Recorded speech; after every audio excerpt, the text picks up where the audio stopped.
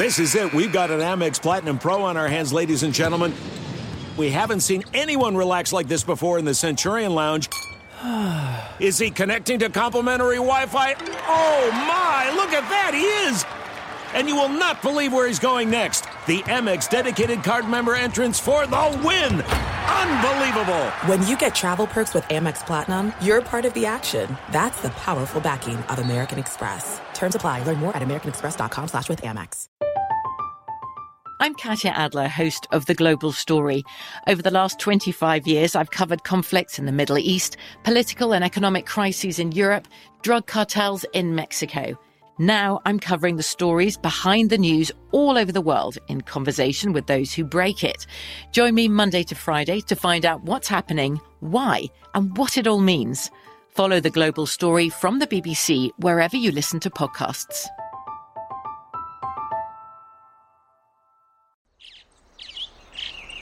Getting ready to take on spring? Make your first move with the reliable performance and power of Steel battery tools.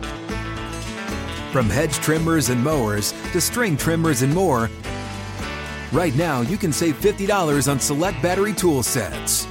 Real Steel. Offer valid on select AK system sets through June 16, 2024. See participating retailer for details. When you buy Kroger brand products, you feel like you're winning. That's because they offer proven quality at lower than low prices. In fact, we guarantee that you and your family will love how Kroger brand products taste, or you get your money back. So next time you're shopping for the family, look for delicious Kroger brand products, because they'll make you all feel like you're winning. Shop now, in-store, or online. Kroger, fresh for everyone. What's up, Open Floor Globe? This is Ben Golver with the Washington Post. I am joined on the other line by Michael the Pod Pina of Sports Illustrated. Michael, over the weekend we had one of the best nationally televised games of the year between your Boston Celtics and the Golden State Warriors, and I say that despite the fact that Jason Tatum went absolutely nuts. I'm sure he brought a huge smile to your face, overcoming a sensational performance by Steph Curry as well, who has just been red hot here in April. And that's where I want to start, because Steph Curry is averaging almost 40 points per game in April. He's shooting almost 50% on threes in April. He's got 4 40-point games in his last 7 appearances, including a season-high 53 points against the Denver Nuggets. It has been Steph Curry on a different level. And Brandon in Los Angeles, who's a big Steph Curry defender, wants to take a moment, Michael, to take a little victory lap and to maybe push back on some things that you've said recently. Are you okay with that? Let's go. You're saying bring it on, wartime. Here we go. Brandon says, do you guys both remember just 2 weeks ago when the basketball world had declared the Golden State Warriors dead? Not only that, but the whole Steph Curry thing was coming to an end because everyone was saying that Curry might not be able to get the Warriors into the play-in. That was the consensus, and it was agreed that the Warriors' window was officially closed and that a healthy Klay Thompson didn't put the Warriors back into contender status. Now what? Luckily, when everyone was throwing dirt on Golden State Warriors' graves and asking if Curry was at the end of his prime, Curry got healthy and has been on a historic tear. So where would you rank Curry right now as far as best players on the planet? And he's taking issue not only with you, Michael, but, quote, 95% of the media, ex-players, fans, and insiders who he believes were too quick to pounce on Golden State's struggles. What say you, Michael, on behalf of all those people? Well, I think I've been a pretty staunch Steph supporter over the years, especially since he was the first unanimous MVP in NBA history. And look, I'm not going to sit here and lie and say I expected him to go on this type of tear and just completely shred defenses in a way that even he never has before. But it's not totally surprising. I'm not always shocked. Looming as a possibility, isn't it?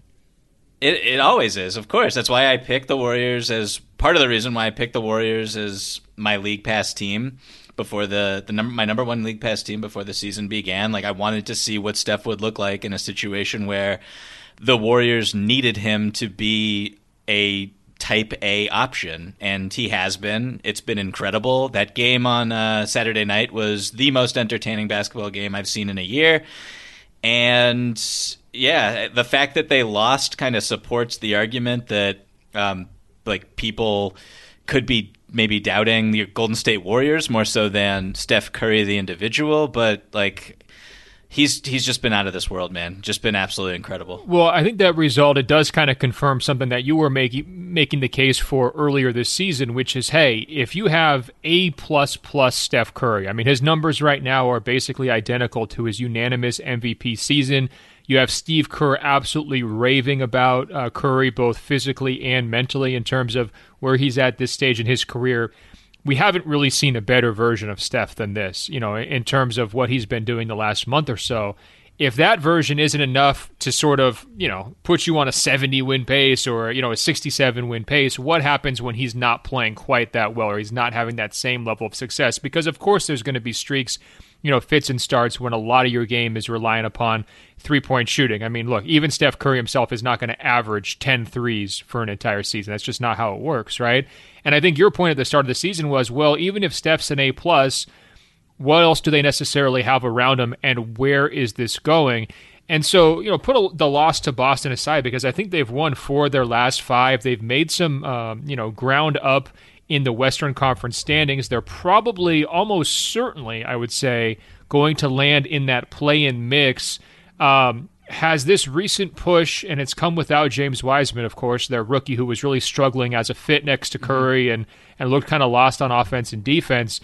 Has this recent push changed your perception of Curry, though, compared to his peers? Where would you rank him as one of the best players on the planet, to answer Brandon's question? And has that changed at all since the start of the year? Because for me, it really hasn't. I think I had Curry 5th on my top 100, and I would still have him kind of in that same mix. I mean, ultimately, if Golden State was the 4 seed, we would be talking about Curry as an MVP candidate. He would be right there in the mix for all the kinds of typical discussions that he has been in the past.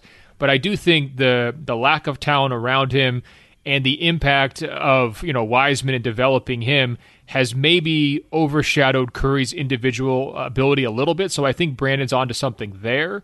But I'm not completely convinced that this last month has changed the Steph Curry story forever, as Brandon seems to want to indicate. No, I mean, I think that if you're like you or I and you were Steph believers, I mean, that term is so stupid anyway, because, I mean, he had absolutely nothing more to prove coming into this season. But if you were a Steph believer, I don't know how much this has altered what you said, your perception of what Steph is able to do, his impact on the game, just how unstoppable he can be on a night-to-night basis. And so if I'm, I think injuries this season have for sure tampered with the ability to rank players. It's made it very difficult. I think about how before the season began, you and I were kind of ranking players by, we would stack 2 guys beside one another. And I think we had Steph go up against Anthony Davis in one debate, which is totally reasonable. And we can't really do that right now because Anthony Davis has had a really down year, partly due to injury. But if I'm just looking at what Steph has done over the last 15 games-ish, the last month extended, how could I possibly say any other player alive is better than him? What's the argument for anybody else? It doesn't exist. Right. So he's number 1 in April for you. There's no question about that. He is for me as well. And I think that's always been his ceiling. And this is a little bit of a elastic conversation when you're saying who are the best players in the world, especially with guys coming in and out. His ceiling has been, number 1. But I think when you're looking at the total body of work, when you're flirting around 500, kind of regardless of who your teammates are, it's hard to say, at that stage that you're absolutely number 1 for the entire season. And I think when I'm looking ahead to conversations like the MVP vote, I want to see more progress in the standings from Golden State before I put Steph into that conversation. Now, Damian Lillard, I would say he's dealt with an awful lot of adversity in Portland. He's been so huge for them in late-game situations, delivering clutch win after clutch win after clutch win. I think as of right now, I would have Lillard over Curry on my MVP ballot, right?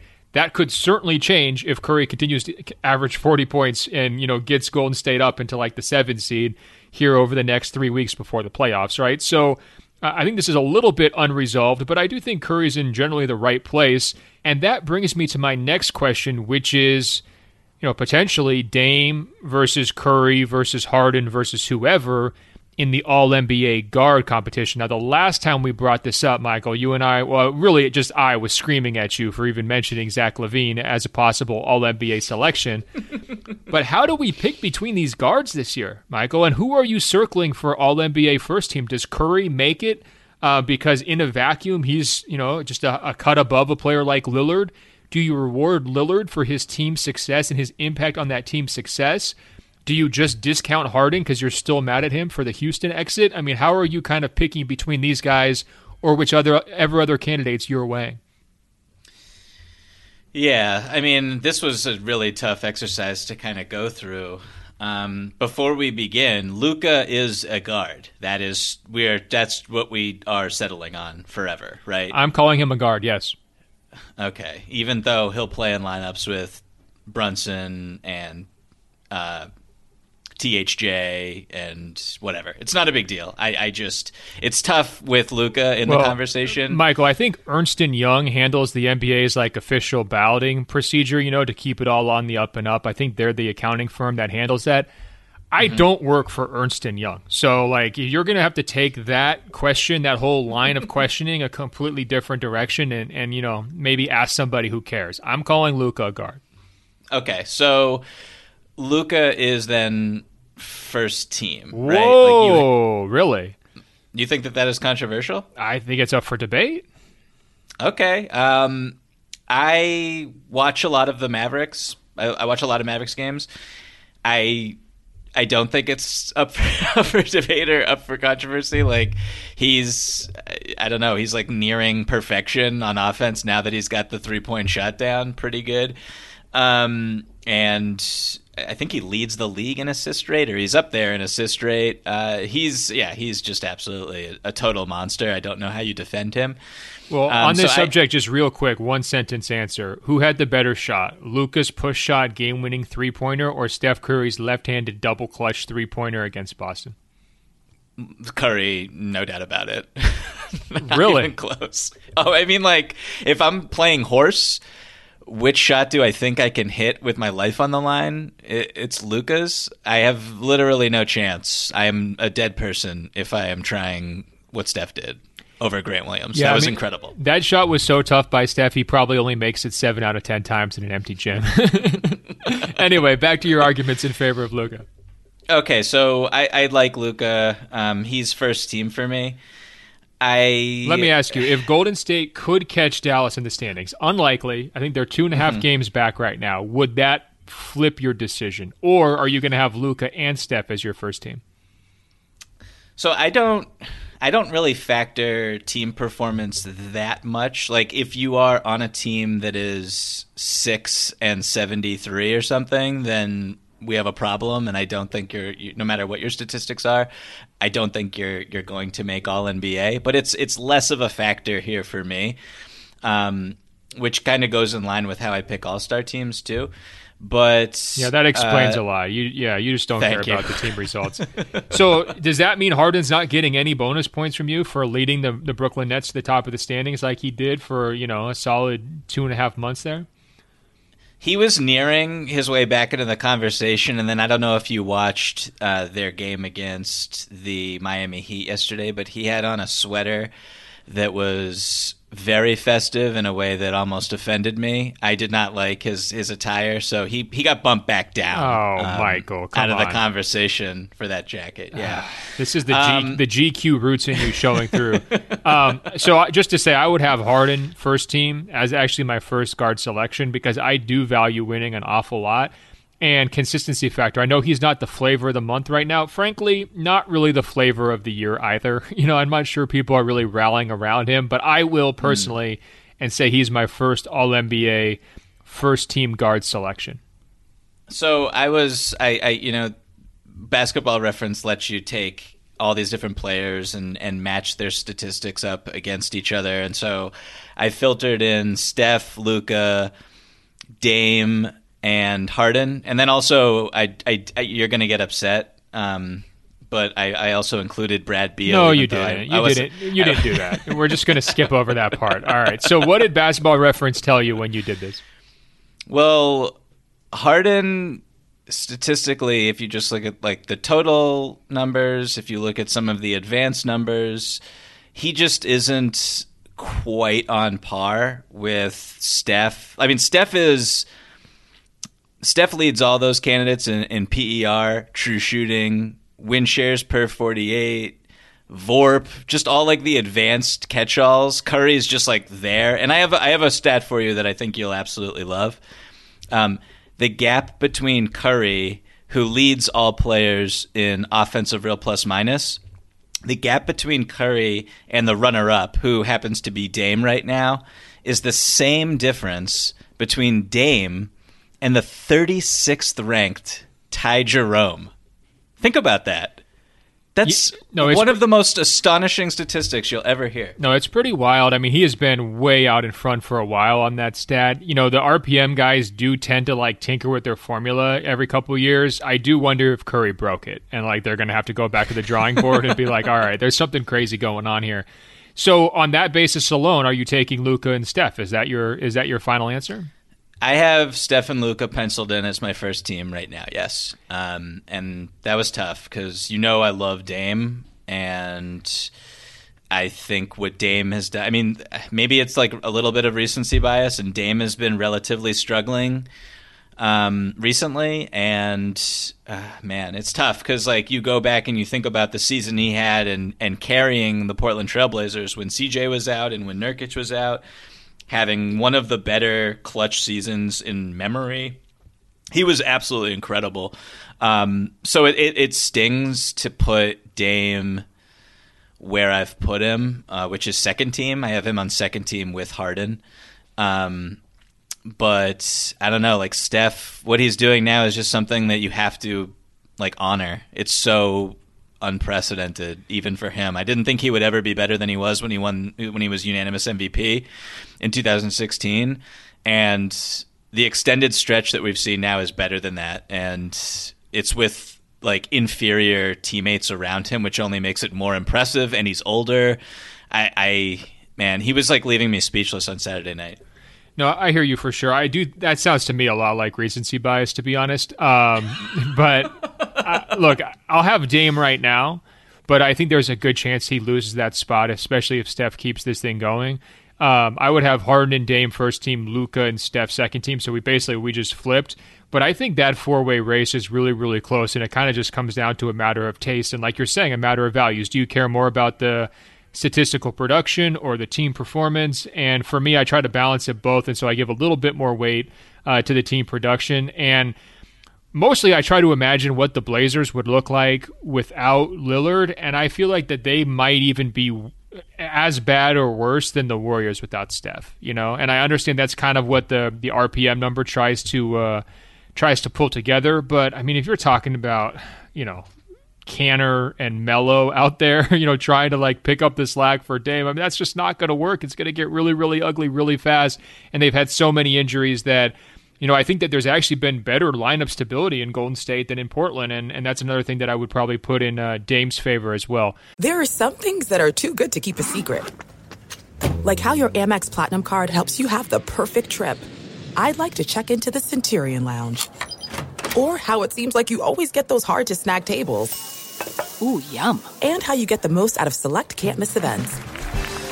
With access to the Centurion Lounge, Resi Priority Notified, and Amex card member benefits at select events, you'll have to share. That's the powerful backing of American Express. Terms apply. Learn more at americanexpress.com/withAmex. From BBC Radio 4, Britain's biggest paranormal podcast is going on a road trip. I thought in that moment, oh my God, we've summoned something from this board. This is Uncanny USA. He says, somebody's in the house, and I screamed. Listen to Uncanny USA wherever you get your BBC podcasts, if you dare.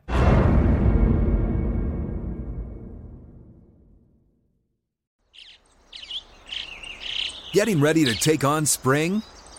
Make your first move with the reliable performance and power of Steel battery tools. From hedge trimmers and mowers to string trimmers and more, right now you can save $50 on select battery tool sets. Real Steel. Offer valid on select AK system sets through June 16, 2024. See participating retailer for details.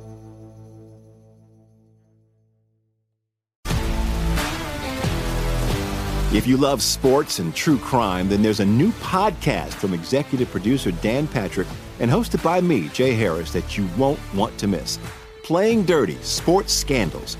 Each week, I'm squeezing the juiciest details from some of the biggest sports scandals ever. I'm talking Marcus Dixon, Olympic gymnastics, Cain Velasquez, salacious Super Bowl-level scandals. Join me on the dark side of sports by listening to Playing Dirty: Sports Scandals on the iHeartRadio app, Apple Podcasts, or wherever you get your podcasts. All right, on this kind of a competition of, where are we stacking up, these different star level players, we got an awesome question that came in from Cantor in Amsterdam, and I just want to hop right to it. And he writes, if you could clone players, what would the ideal starting five look like, and what star talent could still only be used sparingly? For example, 5 LeBrons would be pretty unbeatable, or 5 KDs, but 5 Stephs would be too small and weak defensively, even though they'd shoot the ball so well. 5 Giannis's wouldn't have enough outside shooting, and 5 Jokic's would be too slow. And then there are the spacing issues, clones who might get in their own way, like Giannis, Zion, etc. So would you go for two-way players like Drew Holiday, Jaylen Brown, Chris Middleton, or would you still need some glue guys? And now he's saying, in my Clone Wars plan, you can clone as many of these players as you want to your liking. So, for example, you could clone Steph twice and then fill out a rotation around him with Tatum, Giannis, and Jokic. Or you could take 2 Hardens and 2 Clays plus a Gobert. You can kind of mix and match these clones however you want, Michael. Now, I've heard this conversation before, but not quite with such specificity. The last time I had this conversation, I concluded that I think 5 KDs would beat 5 of anybody else. Would you agree with that or no? I think I will disagree with that, but 5 KDs is one of the 3 best teams I think I could create. So my argument for the 5 KDs basically boiled down to he's very complete. He's a good enough passer. He's an incredible scorer. He's got the length defensively. If you had to get doubled by 2 KDs or 3 KDs on the block, you're probably able to handle any big guy down there. And there's enough perimeter versatility where you could kind of follow the guards around on the perimeter as well. So if you could only have one player cloned 5 times, I feel like he's got the best argument. With LeBron, I just worry so much of his value is on the ball. Where are you just kind of wasting some of LeBron's offensive abilities when he's standing and watching the other LeBrons play? And defensively, I would still probably take KD over LeBron in this kind of a clone scenario. I mean, Anthony Davis is another intriguing pick, but I just think the ball handling and passing stuff probably holds him back. And Kawhi would probably be in the mix, but I don't think he's got quite enough length to deal with the interior defense. Anybody else you want to throw into the mix when we're talking about just a pure 5-man cloning conversation? So, I mean, you've named basically all the guys who are at the top of the list for me, and what you said was really interesting about LeBron, just because I agree that he's so great on ball, but picturing 5 LeBrons, like LeBron's greatest skill is his brain. So just like thinking about how one of them is going to like cut baseline while 2 others set like a flare screen for the 5th guy. And meanwhile, the LeBron who has the ball is like posted up on the block and like seeing everything. I think that 5 LeBrons is still absolutely unimpeachably the best and can't be beat. But even against 5 KDs, really. Your argument for KD is interesting just because I'm picturing a floor where he's got like his arms spread, like all the KDs are just their arms are extended as long as they can be, just showing off the wingspan factor. That is pretty difficult. I think. Michael, imagine a KD pick and roll with 2 KDs in the corners. Yeah, that's tough to guard. I would say if that team was going up against the 5 LeBron team, like, could KD single coverage one LeBron posting up, and then what breakdowns does that have defense? Like, I don't know. I think I would put my money on LeBron, but it would be close. Yeah, it's really close. I mean, I think you dare LeBron to shoot threes, and LeBron wouldn't be able to dare KD to shoot threes, right? So that would be one possible advantage. It would be incredible. I would love to see this played out in NBA 2K. If we have any 2K people who know how to do this kind of thing, please make the simulation 5 KDs versus 5 LeBrons and tell us what the results are. Yeah, or any scientists who are listening, if you want to actually clone real people, that would be cooler. I'd love to see that. No, Michael, we're in a pandemic. The scientists have their hands full. Let's let them focus on the important stuff. So let's take up his question, though, because it's a little bit more nuanced in basketball and nitty-gritty and X's and O's than just the classic 5-player clone. So if you could have any combination of clones within a 5-man lineup, how would you do this? What's your strategy? And give me your best team right now. Well, strategically, it didn't really take a lot of thought for me. Like, the team that I put together that is, I think, just, man, like, unbeatable, but I have a little bit of bias in here, and you're going to totally debunk what I'm about to say about it. Why do I feel like it's last year's Celtics starting lineup? So close to the championship. It's not, although it has one player from that team. So I'll just read it to you. I have 3 Kawhi Leonards. Wow. I love everyone who listens to this podcast knows I love Kawhi, and I mean the 5 LeBron. Do you thing, think Kawhi will talk to Kawhi when he has to watch him just pound the dribble for 15 seconds for the mid-range turnaround? Is there going to be any tension there? Will they look at each other in the lineup? There is. There 100% is. They're going to talk true to each other. There's going to be great communication because they all understand what it's like to be Kawhi. They get the Kawhi persona. It'll basically be telepathic communication, I would assume. I would hate to dribble the ball up the court against a double-team trap from Kawhi's, like 2 Kawhi's. That would be really difficult. No, you're absolutely right with their ability to trap, and then you can also switch in multiple situations. But offensively, like, I dabbled with just having 5 Kawhis because I think 5 Kawhis is, man, try saying that 5 times fast. I think it's better than 5 KDs by a hair. I just think that Kawhi is such a complete basketball player. I just don't know. Maybe like the playmaking is a little bit of an issue there, and he has complained recently this season about the need for a true point guard on his team. Someone who can handle ball handling responsibilities a little bit more because he doesn't want to. So that would be a little tricky, I think. But just like his ability to score at all 3 levels, he's attacking the basket more.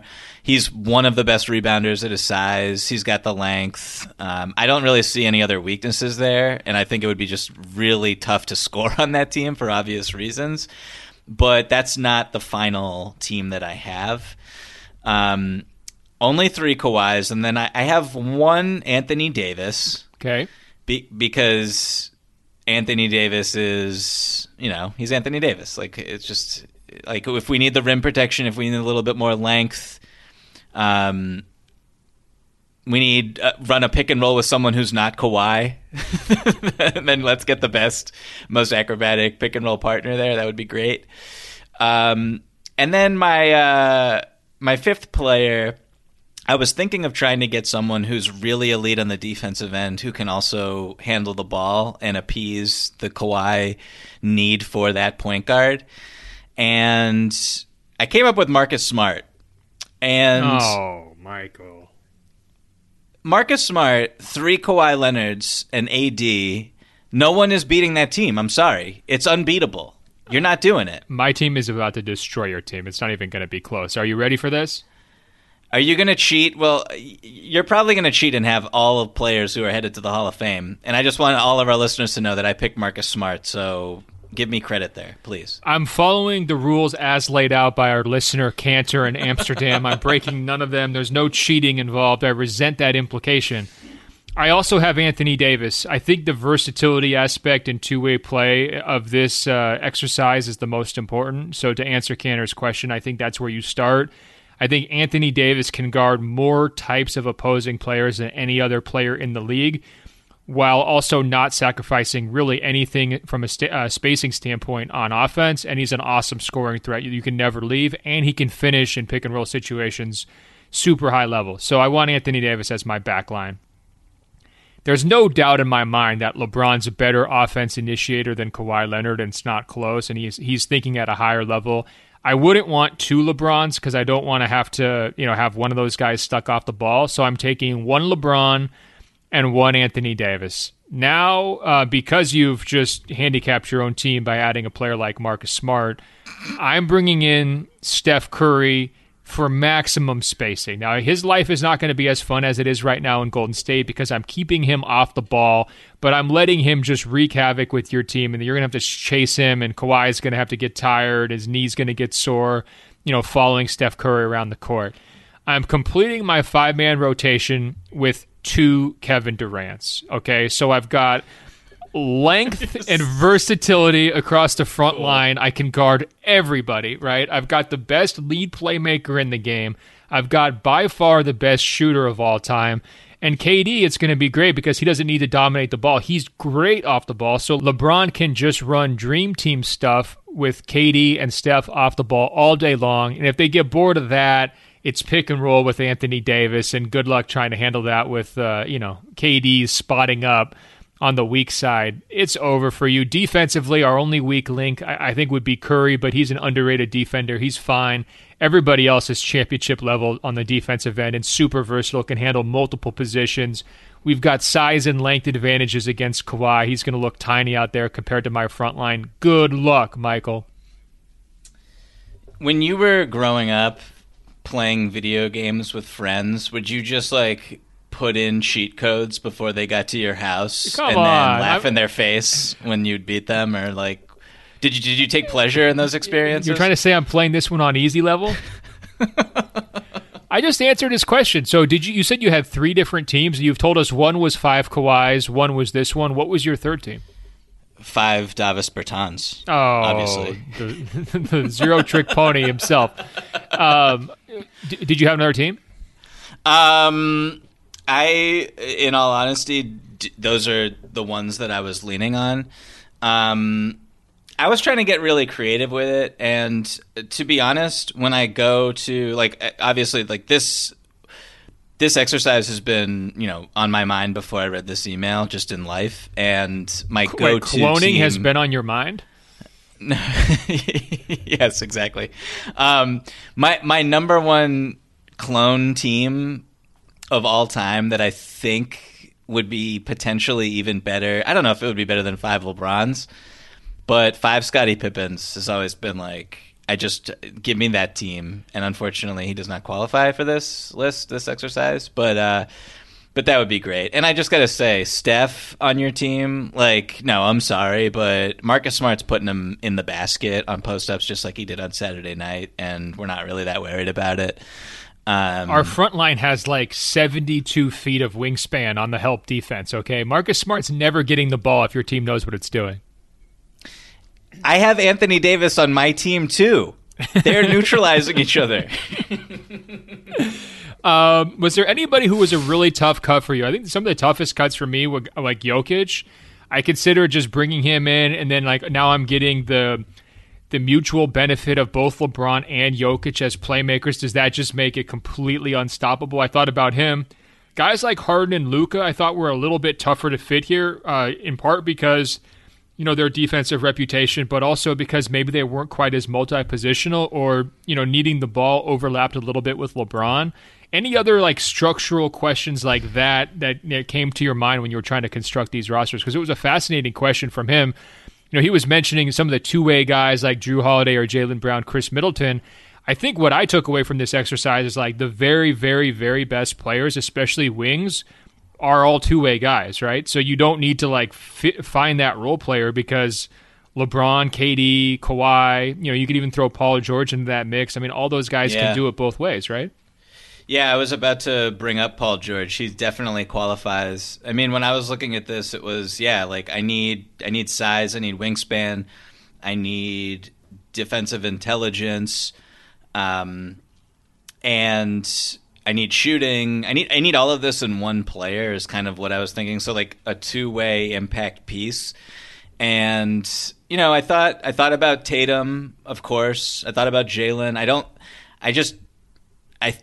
don't think either of them is there for this type of discussion, to be honest with you, just because like 5 Tatums, come on. Like I was just imagining like the 18-foot turnarounds and the 12-foot fadeaways and like 4 other Tatums looking on like, well, I haven't got the ball. Yeah, 5 Tatums is going to get you about 8 assists per game.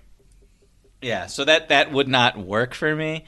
I thought long and hard about Zion, just being like, if I had 5 Zions, then, or like 3 multiple Zions, like I'm just bullying the offensive glass. I'm going to give up a bajillion points, and I don't really care because no one can stop me. Wait, but then again... Do you remember that ice hockey game for Nintendo where you could select between 3 players, a skinny guy, a medium-sized guy, and a fat guy, and you could have as many combinations of those guys as you wanted?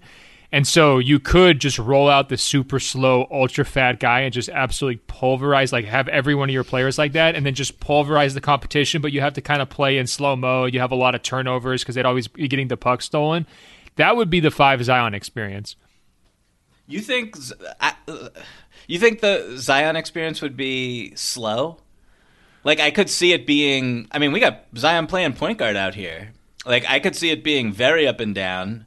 I think in the half court it would be maybe a little gross because like Zion trying to get around Zion in the paint would be really difficult. But and I don't know where the other Zions would be placed on the court because he doesn't shoot, which was another reason why I didn't have Bam Adebayo or I Ben actually Simmons think on my team. 5 Currys could beat 5 Zions solely off that. So that's a question right there. I love that. Man, first of all, 5 Currys, that's kind of the best offense possible, maybe. Like if one Curry just was committed to setting really great ball screens, then we would have something on our hands. But yeah, no, this whole thing is just absolutely breaking my brain. It's making my face melt. Well, the thing I was going to bring up with Zion is if you did the clone pick and roll duo, right? So let's just like simplify it. You're only going to take the same player but clone him, and so it's like a Zion pick and roll, or a KD pick and roll, or a Harden pick and roll, and you can even throw in like pick and pops here as well, right? Zion pick and rolls would be really hard to stop, right? Because usually it's taking your best defensive player to stick with Zion as the ball handler to prevent him from dunking on you or getting the layup going to the glass or whatever.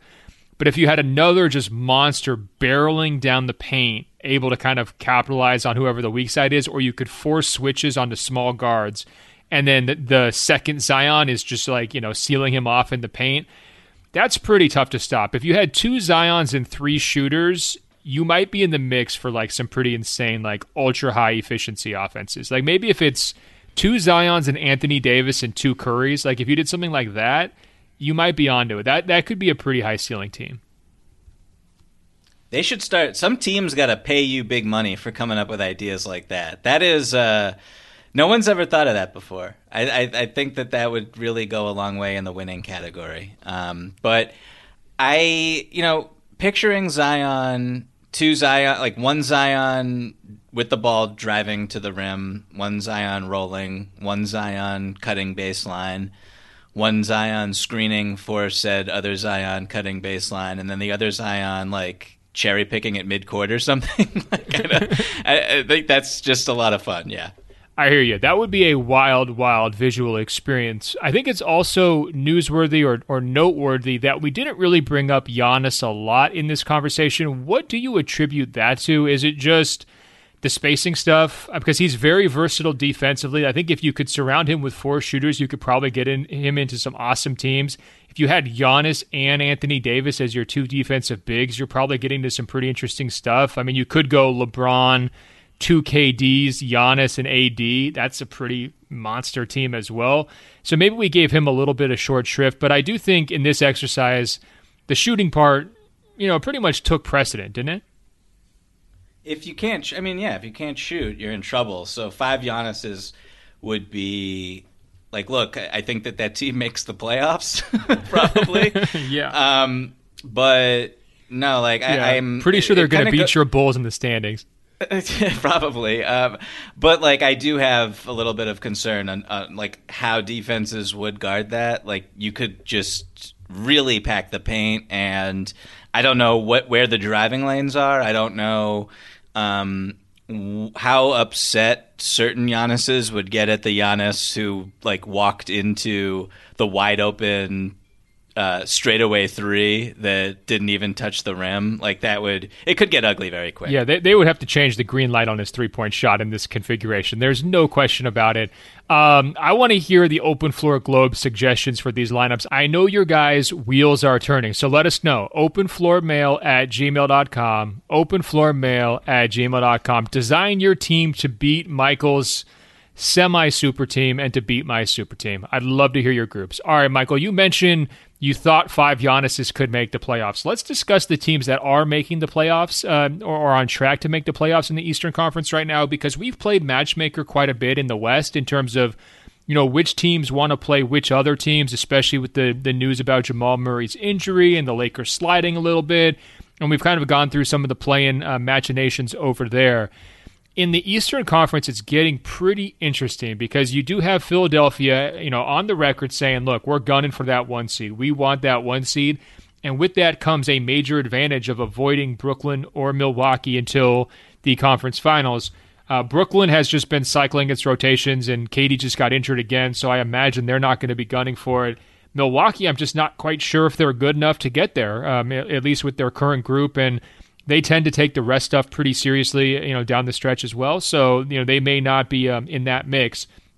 That sets up the rest of the standings as this giant jumble, basically from 4 to about 12 right now, because you've got Toronto, Chicago, Washington, all kind of creeping into the mix there, trying to compete for the play-in round.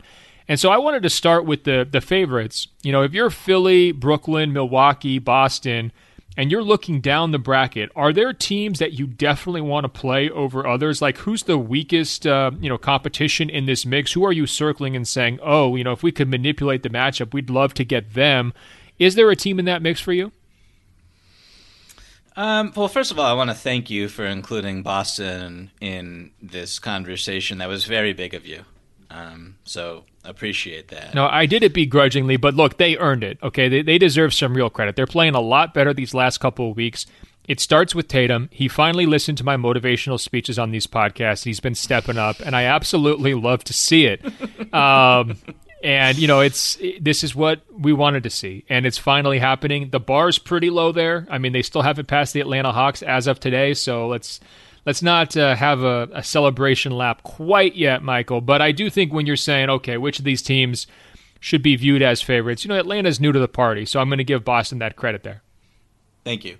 So the question is, which teams are the top of the Eastern Conference, kind of looking down and being like, I want to play those teams. And frankly, like it's kind of tough to, there's a lot of bad teams, right? Or like not great teams. Like I think the Bulls, if they were to make it, I don't think that any teams at the top would sweat them necessarily, even though you've got 2 All-Stars on that team, you've got veterans on that team. I just, the inconsistency, and the lack of experience in the playoffs, I don't think that would be very competitive, to be honest, this year. This 2 All-Stars thing with the Bulls, it reminds me of when Minnesota traded for 2 number 1 picks, Wiggins and Anthony Bennett. I mean, come on. It's like technically true, but come on.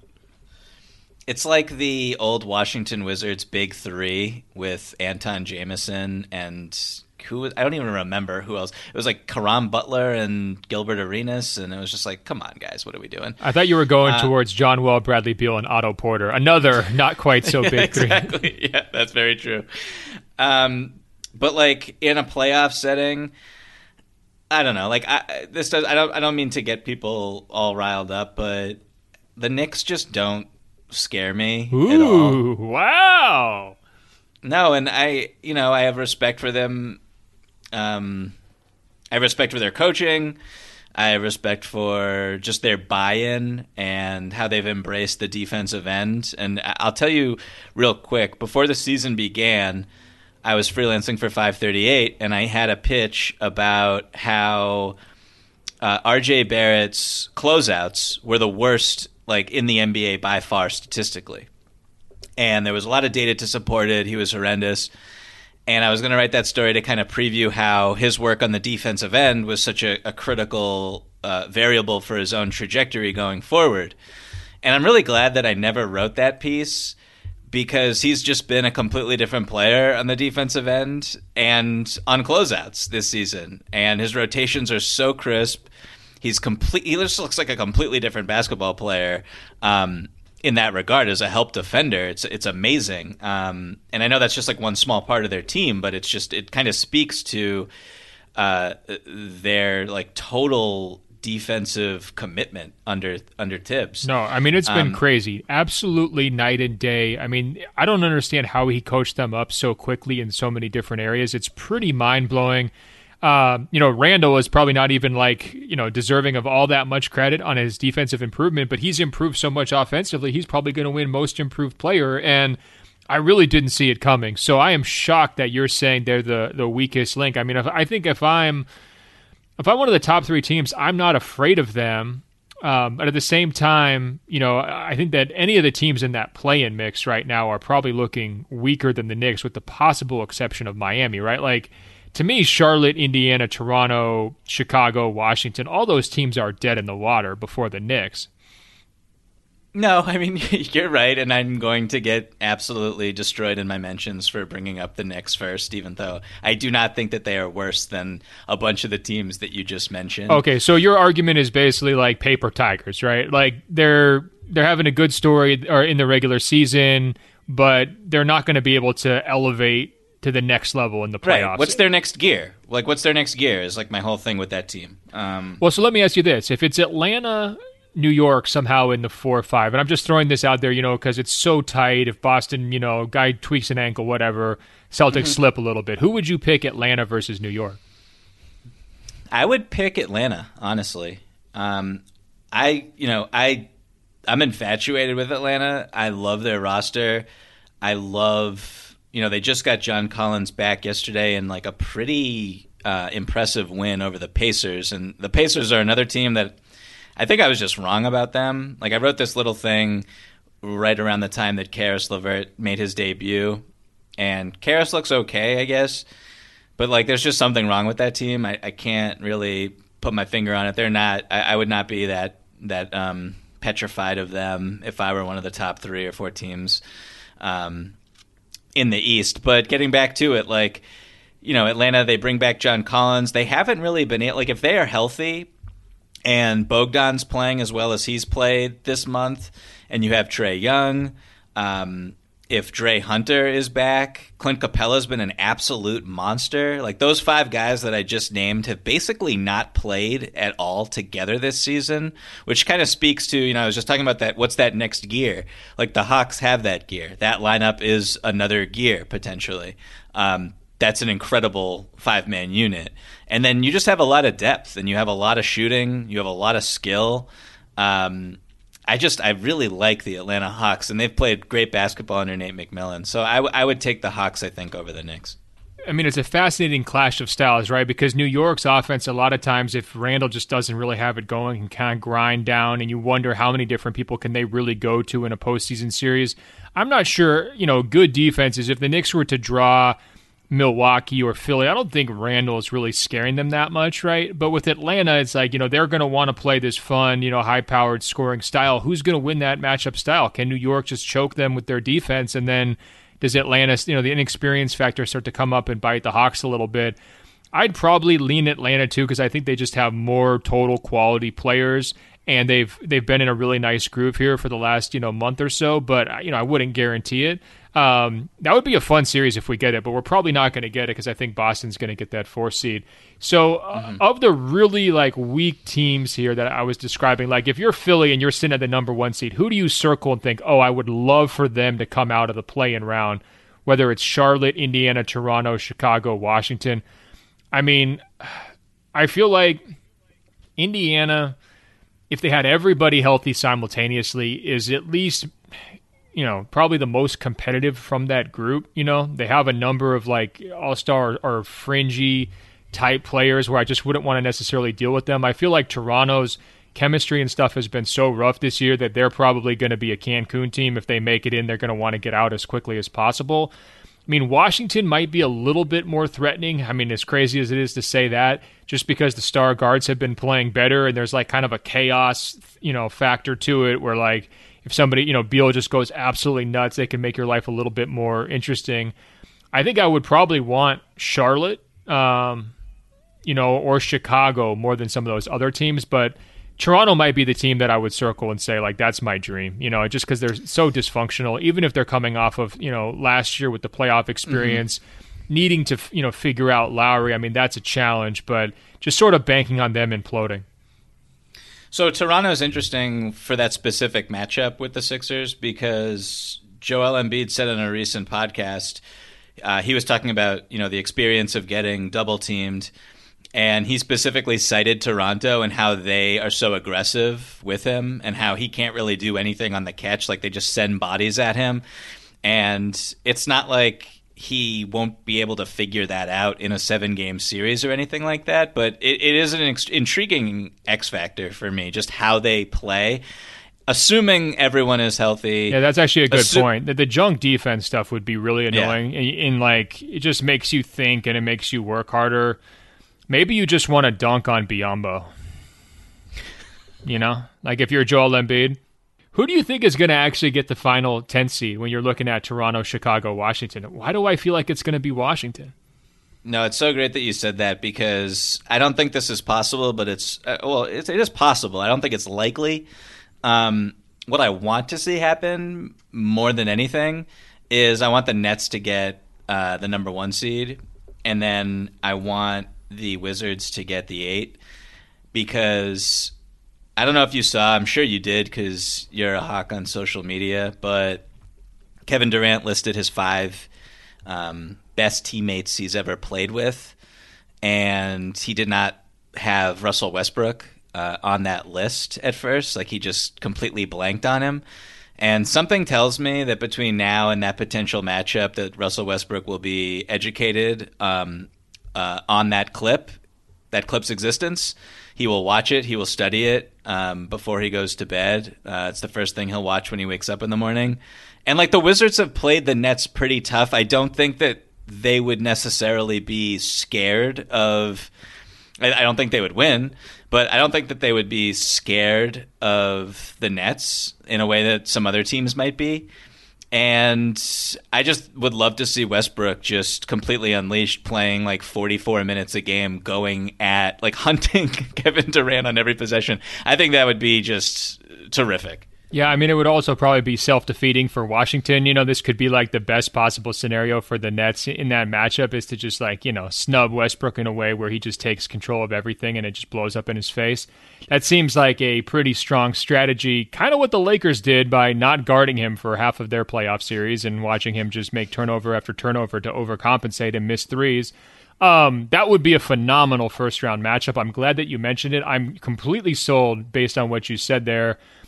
Brooklyn versus Washington is kind of a dream. It would be so much better than Brooklyn, Chicago, or Brooklyn, Indiana. I mean, those are kind of forgettable, in my opinion. So I love that one. Who don't you want to face if you're one of these top teams right now? What's kind of What's kind of the landmine scenario, right? I mean, if you're Milwaukee, would you be, worried that Boston drops to 6 and you catch them in a 3-6? Like, who's the team that you're kind of eyeing nervously? Well, I think if the Celtics, I don't think they'll drop to 6, so I don't think that the Bucks or whoever would have to worry about them.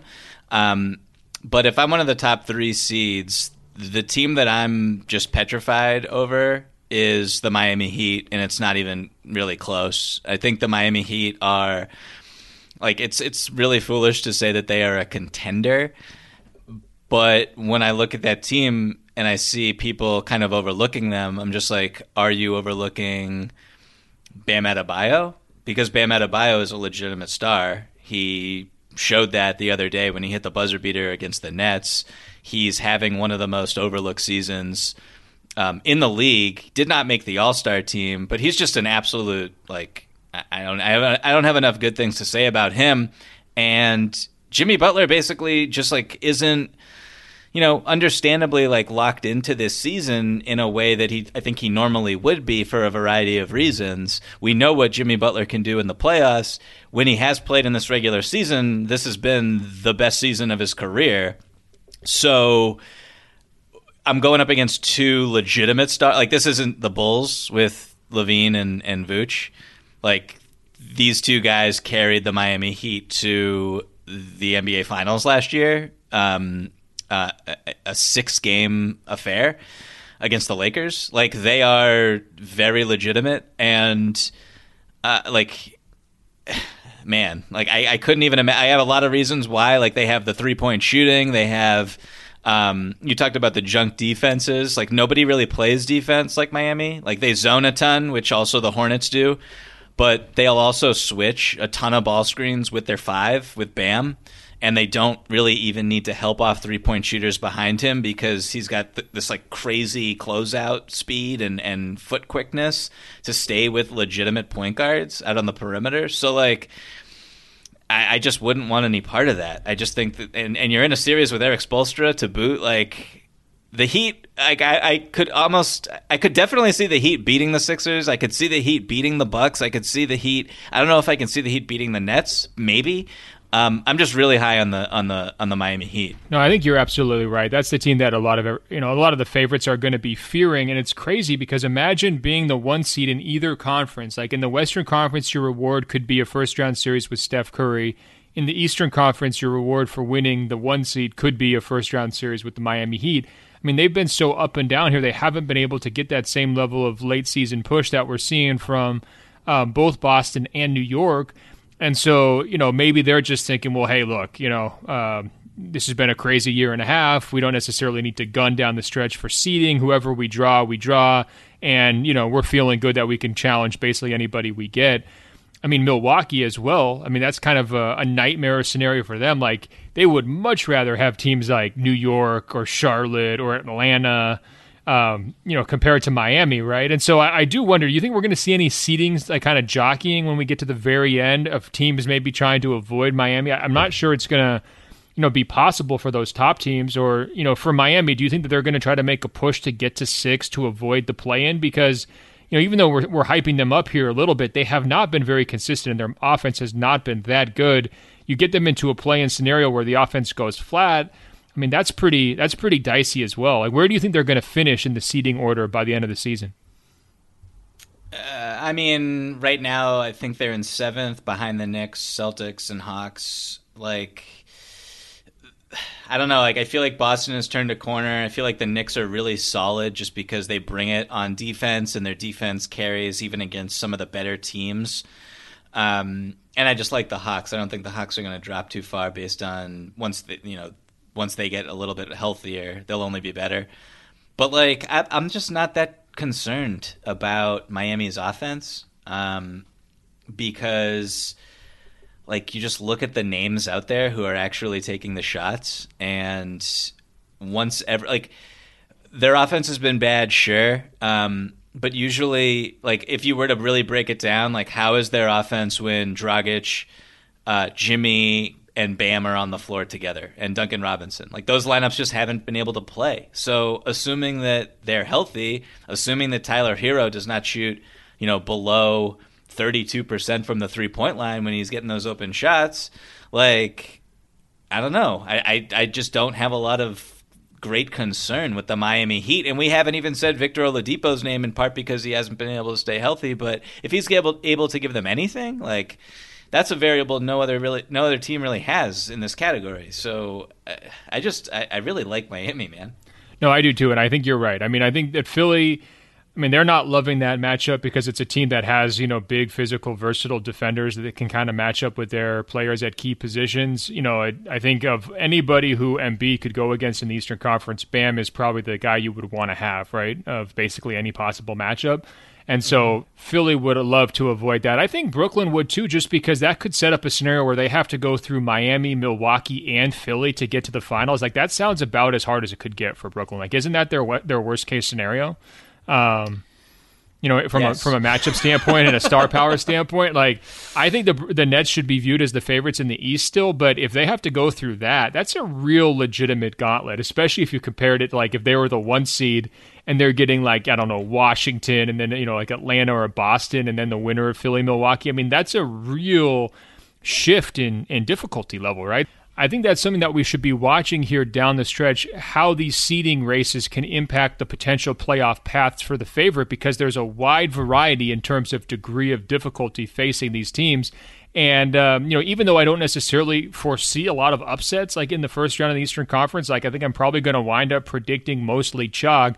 There's going to be an accumulation effect, I think, on some of these teams, whoever does draw those landmine teams that we're talking about. So, I think it's easy to snicker and write off that Eastern Conference play-in group because the records really are not that impressive. I mean, there's a possibility that, 3 of those 4 teams are under 500 by the time they get in there, but exactly how it shakes is going to have major implications as we go forward into the postseason. All right, Michael, I want to hear from the Open Floor Globe on that issue as well. Who's the team everyone should circle? Was Michael way too rude about the New York Knicks? Who's the team that everyone is trying to dodge and duck in the Eastern Conference? If you're a fan of one of those top favorites, who do you want to see and who do you not want to see? Let us know. All right, they can email us, openfloormail@gmail.com, openfloormail@gmail.com. Michael is on Instagram and Twitter at Michael V as in Victor Pina. I'm on Instagram at Ben.Golliver, on Twitter at Ben Golliver. Be sure to find our page on Apple Podcasts by searching for Open Floor. That's 2 words. When you get there, scroll down. It will say rate and review. Tap 5 stars. It's just that easy to help us spread the word. Michael will be back later this week, like usual, to dig into all sorts of questions, so keep those coming. Until then, Michael, I will talk to you. Talk soon, man.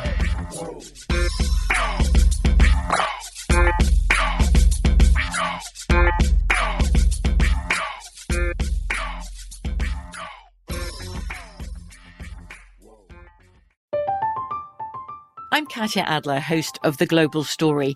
Over the last 25 years, I've covered conflicts in the Middle East, political and economic crises in Europe, drug cartels in Mexico.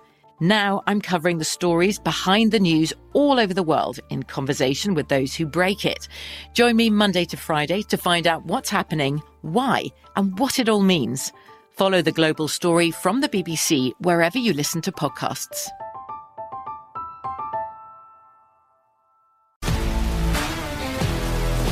If you love sports and true crime, then there's a new podcast from executive producer Dan Patrick and hosted by me, Jay Harris, that you won't want to miss. Playing Dirty: Sports Scandals. Each week, I'm squeezing the juiciest details from some of the biggest sports scandals ever. I'm talking Marcus Dixon, Olympic gymnastics, Cain Velasquez, salacious Super Bowl-level scandals.